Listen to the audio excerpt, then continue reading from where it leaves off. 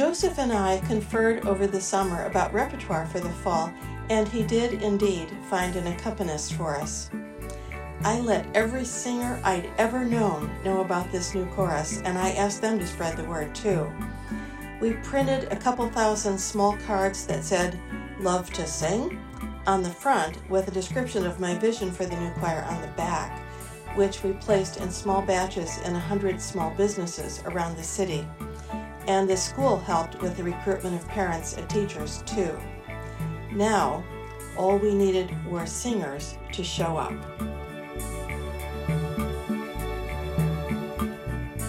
At our first rehearsal, 60 people showed up. The balance was a bit off, and we were flying somewhat blind, but we learned a lot of organizational lessons at warp speed. Over our first 2 years, our membership ultimately fluctuated between about 30 and 50, but our core roster began to stabilize, and we survived.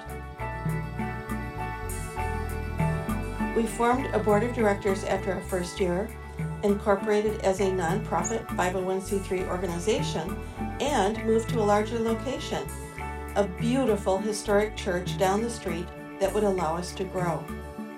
Toward the end of our second year, Joseph, who was then graduating from the University of Michigan, informed us that he had accepted a faculty position in music at Smith College for the following academic year and would not be able to return in the fall. While we knew this transition was coming, we had all grown to regard Joseph as a dear friend who gave his all to the chorus. We would miss him terribly, and we had no idea how to find a permanent conductor.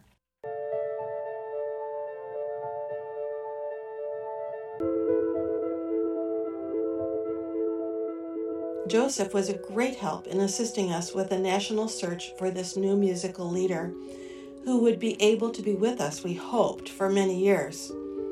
We had 12 candidates, including applicants from California to the East Coast and several from Michigan. But after an exhaustive interview and audition process, we determined that the candidate most suited to the chorus was the person who had served as our accompanist for our second year, Dr. Edward Mackey Schramm from Detroit, whose DMA was from the University of Michigan, and who brought extensive conducting experience to us, knowledge of the city, a shared vision, and an abundance of musical contacts. And he lived about 10 blocks from the church that we had made our new home. Ed has served as artistic director and conductor of the Community Chorus of Detroit ever since, and he's done an outstanding job. Best of all, he's an adventurer, an innovator, a gifted artist, a friend, and an all-around good sport. He also makes a great vodka tonic. The chorus was on its way to becoming a recognized musical presence in our city and region.